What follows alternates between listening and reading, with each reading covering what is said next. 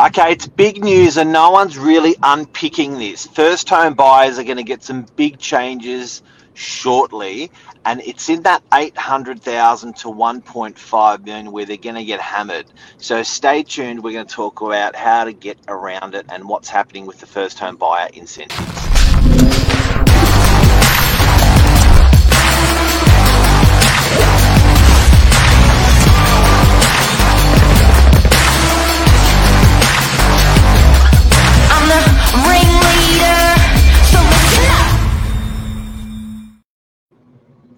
Good morning. Good morning. Good morning. Look who we have here. We have the best broker in DY, Northern Beaches of Sydney, Zach. Morning, Mark. How are you? Good, you? Yeah, good. I'm not sure the same can be said for some of the first home buyers in this price bracket of 800,000 to 1.5 million are doing so well. Yeah, so I think this is it's a little bit of a duty of care of what we got going on here, just letting people know, what exactly is happening out there. The market's definitely this last 3 months showing some love. How much of that, Zach, that love is from first home buyers? Is it a massive number that's consuming? Yeah, there's definitely a lot of inquiry that's driving our way from the first home buyer market. As you know, we've got one of our brokers, Christian Stevens, has the First Home Buyer Australia group on Facebook, which is the largest first home buyer group, and that's grown significantly over the last 6 months, which was even before this Liberal government opt-in to land tax was available, but we knew about it. So we saw that getting promoted around the middle of last year, that it was going to come in the start of 2023, and that drove a lot of inquiry, and we saw a lot of uptick in interest through first home buyers through our groups and various channels. So it's certainly been a pump for the first home buyers. Yeah, could it be said? Go ahead, Billy. Well, I was saying that we've really noticed it in our open home numbers as well. The price points that have been arguably performing the best have been the entry level stock and pushing up to 1.5 million. You guys have had numbers of like 40 people, 40 groups and opens for properties that are within the first home buyer bracket. So it's true. Even I've seen those numbers at your opens, which is fantastic. It's true. But I suppose the key is that there is. Do you reckon it could be said? Again, sorry, say that again. There is still until the 30th of June for these first home buyers to make the most. Okay. And do you think that there was an incentive in terms of politically? Was there a push from governments to sort of save that market that was on the way down? Like, so the market was, negative 5, 10, 15% in some regions. Do you think that the government came along and strong-armed and said, look, we're going to pump up the market and help first home buyers, and that was sort of done on purpose to sort of stop that market going negative? Yeah, absolutely. It's always a big promise that any government can push with, first home buyer market being historically strong. I guess it was good to see it come into action with the last Liberal government, and at this point, the proposal from the Labor government is still going to go through the Senate. Now, I don't know what that process looks like, but it's a promise that on the 1st of July that will be enacted, but it's still yet to pass through Parliament. In terms of helping that market out, like that's exactly what the Liberal government did. It's an extra $66,000 that someone purchasing their first home at $1.5 million at that price point gets to put back in their pocket towards their deposit.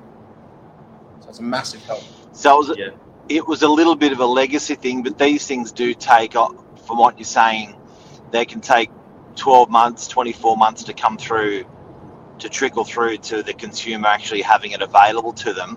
So at the moment, going to be removed from that 800,000 to 1.5 million on the 1st of July. So what exactly is going to happen? And I think maybe we have to understand, first of all, what's available for first home buyers, to then understand what's been taken off the table for first home buyers, because there may be a little bit of a surge over the next 3 months because of this.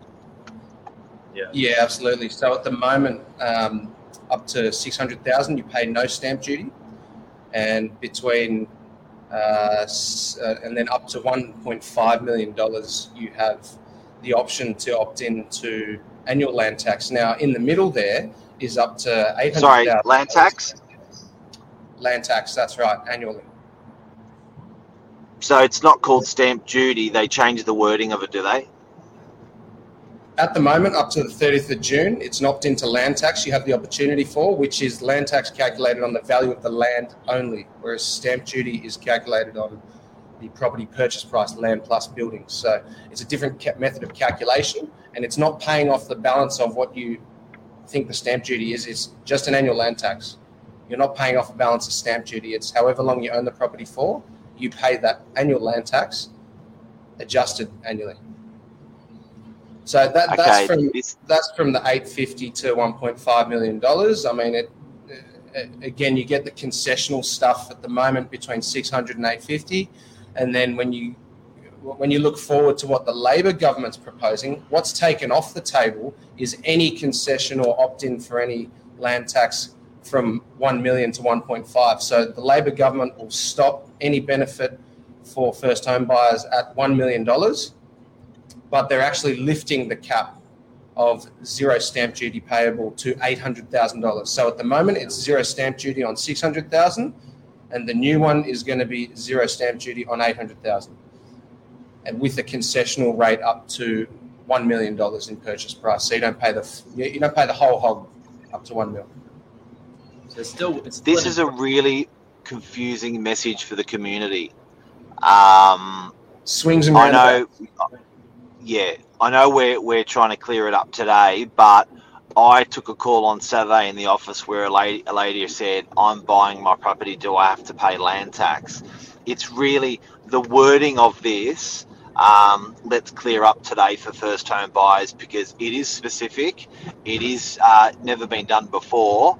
So there's a lot of training and education around how this exactly gets spoken about. For the dummies, can you say that again? So currently, until the 30th of June, you can opt in for an annual land tax for a purchase price of up to $1.5 million. That's the big picture of it all. If you want to pay stamp duty, then you can, but there's a concessional rate on offer up to $800,000 from $600,000. So I'm sort of working backwards here from the upper limit, and then you can opt to pay no stamps whatsoever for $600,000. What's coming in on the 1st of July is that $0 for stamp duty will be up to $800,000 in property value, and then from $800,000 to $1 million, you will pay a concessional rate, so a discounted rate of stamp duty, and that's it. So there's nothing above $1 million. So the buyers that are hurting here are really the ones that are looking from 800 up to 1.5, and initially thought they were going into the market where they could opt into a land tax option where they wouldn't need to pay all the stamp duty up front, ultimately sort of taking up to $66,000 out of their pocket. And where we've got those numbers from is that is the stamp duty you'd pay on a purchase price of 1.5 million. So if you thought you're going to make that saving, and Zach, come on, you're drifting. If you thought you were going into the market and saving that, and that was going straight into your deposit, very quickly, as of the 1st of July, you're going to be losing the benefit of that. So there is a sort of hype of activity for buyers that are ready to go to find something, especially in those upper price points as a first-time buyer. I sort of don't mind it coming on the table and being taken off the table. I found that developers often do that with pricing of properties. they'll introduce a price discount where the price of the units come down, and then they'll put the prices back up. And what it actually does is it creates creates people emotionally to lunge forward and make the move, because it's like a sale. When it's for a limited time only, people move, and when it's not, they're just like, nah, or whatever. So I sort of don't mind it, but it sort of sucks. Well, it's even interesting because the current incentive up to $1.5 million allows stock such as 3-bedroom units near the beach. I know you guys have a couple of those, but they're eligible for first home buyers, which is not what you typically expect at that price point. So there is that hive of activity of people that are now in a rush to get their home loan pre-approval sorted, to have their solicitor lodge their application form, and to go and make an offer on a property. And for it to be opted into, the land tax that is, your solicitor needs to lodge the form with the government as you sign the contract. So if you sign the contract on a date before the 30th of June this year, and you lodge the form before settlement and before the 30th of June, then you've opted in. After settlement, you can't change it. But as long as you've signed the contract and you've lodged the form before the 30th of June, you have opted in for annual land tax, and you will be able to continue paying land tax for as long as you hold that property. And guys and girls, if you are getting confused today, because I am getting confused today, they have changed the language.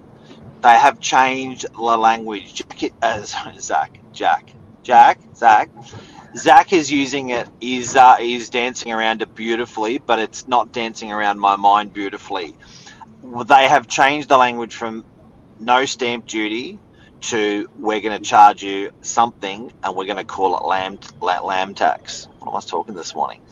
Now, with this sugar hit between 800 to 105, Zach, you're the guy that's writing the loans out there in the marketplace. Would it be right to say that they simply wrapped in that money that they had saved for stamp duty, and they wrapped that into their deposit? So for instance, I'll give you the greater example. 1.5, you were paying $60,000 stamp duty.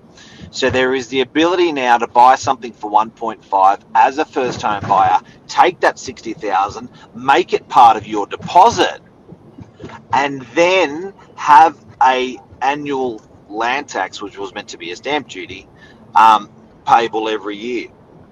That must be a sugar hit for the market and a first home buyer. Yeah, absolutely. And it comes back to the annual land tax on that upper limit of $1.5 million is just under $3,000, around $2,700 per annum. So you look at that into what you would pay in upfront stamps, you've got a 20 plus year break even point. So you look at the stats on people staying in their first home, everyone seems to sell, or 50% to 60% seem to sell in the first 10 to 11 years. So you've made back half, even if you're living in it for 10 years. You sell it after 2 years, you've only paid 2 years of annual land tax. You don't pay it back at the end. If you sell it at 2 years, 3 years, 4 years. Good point, Billy. Can you say that again? So just to confirm, guys, if you're opting into this method that's currently on the table, if you're selling in after 1 year, 2 years, 3 years, you don't then owe the rest of the land tax at the end. It's just that's exactly right. It's an annual land tax. It's not paying off the balance of stamps. It's one or the other. You either pay the upfront stamps or you pay an annual land tax every year that you own the property. And the break even is at about 20 years for that example. Depending on. All right, I think we've done a great cover today. Zach, you're doing loans all around New South Wales. Can we put your number in here for people? Absolutely. I'm not geographically restricted, so give me a call, drop me an email, I'll be happy to help. And the other thing, we'll whack it into the comments. Yeah, absolutely, we can do that. I think the other thing as well that needs to be mentioned is that the loans that you are doing, you were saying a lot of the people that have got the option to, they are opting in.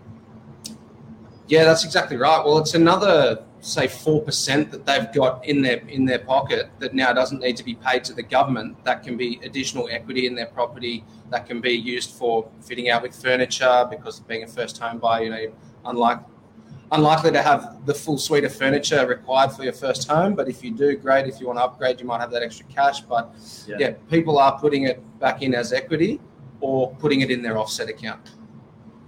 Holding as much. How many people are using this service that's been taken off the table? Call it service, call it sugar hit, whatever we want to call it. So just for anyone who's just tuned in, someone that's buying between 800,000 and 1.5 that doesn't want to pay stamp duty has the ability to pay a little bit every year. I'm not going to use the word to confuse people, but they can. How many people are actually sitting in that category, Zach, that you're riding alone? Is that like you never see them, or like that's a big market for you? 100% of the first home buyers that I encounter are opting in for the land tax at the moment. And that is with the additional thought when I advise them, what are your goals and what are your objectives with this property? How long do you think you're going to be staying in this property? So that they can then run the numbers themselves after I give them the estimated land tax calculation. And they can say, well, I'm only going to be in here for 5 years, 7 years, 10 years. And this is where I'll land compared to paying the stamp duty. Now, again, that's to be viewed in line with the purchase price. If it's $750,000, you've still got a concession of stamp duty to be paid. The stamp duty on that is around $12,000. So annual land tax terms, that's about 8 or 9 years. So if you're going to be staying in that property for 10 plus years, it's probably cheaper for you to pay the upfront stamps at a concessional rate. So it's down to the advice that you've been given, the property price you purchase, and how that stacks up with your mid to long-term goals with that property. But the big message here is that it's not on the table forever. And that's along with all the other incentives, combined with your 5% deposits, it has brought people's property journeys forward a matter of years. If you've got an extra 60, 70 grand in your pocket, that can take 2 years to save. So it's no wonder it's brought people forward on their timeline. You've got to be taking advantage of these things because it's not guaranteed. Honest question before we go, Zach. Honest question before we go. What is the and it's nothing to do with your beard or your long hair that you used to have. The feeling in your gut that creates post 1st of July, that this is coming off the table. Are you feeling scared for the first home buyers? Nervous? Are you feeling excited that it's going to create a deadline to make people do it now? What are you feeling? I'd say I'm excited because change definitely stimulates a certain demographic, people who might not have been previously stimulated, I'd say. So, look, it's exciting in the lead up to the 1st of July to see how many people, will make a run for this outgoing policy. And it's, again, exciting moving forward because that cap is increased for zero stamp duty up front to $800,000. So it will. That's true. It will definitely change the landscape and change buyer activity, I'd say, and I think only for the better. That's true. Zach, can you jump on the comments while you're right there right now? Write Zach's name in, write his mobile number in, and so people know who to call. He's whacking in right now for us. But that's the show, guys. It's a compelling reason to be talking to a broker if you're not already, on how you can maximize your deposit, how you can maximize your first home property, and getting quick. But even if you miss this window to get up to the 1.5 mil mark, you can still get a heck of a lot of value for money within that 800,000 range as well. Some amazing 2 bedrooms.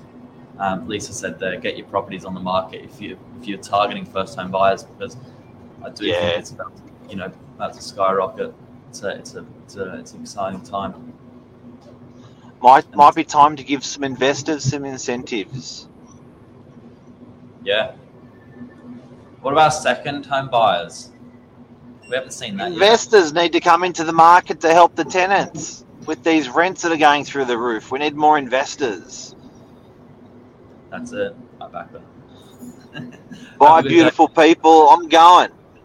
Ciao. See you later. Hey, thank you, Zach. Thank you so much. That was a big, big message that I think people are finding it really hard to get through all that information.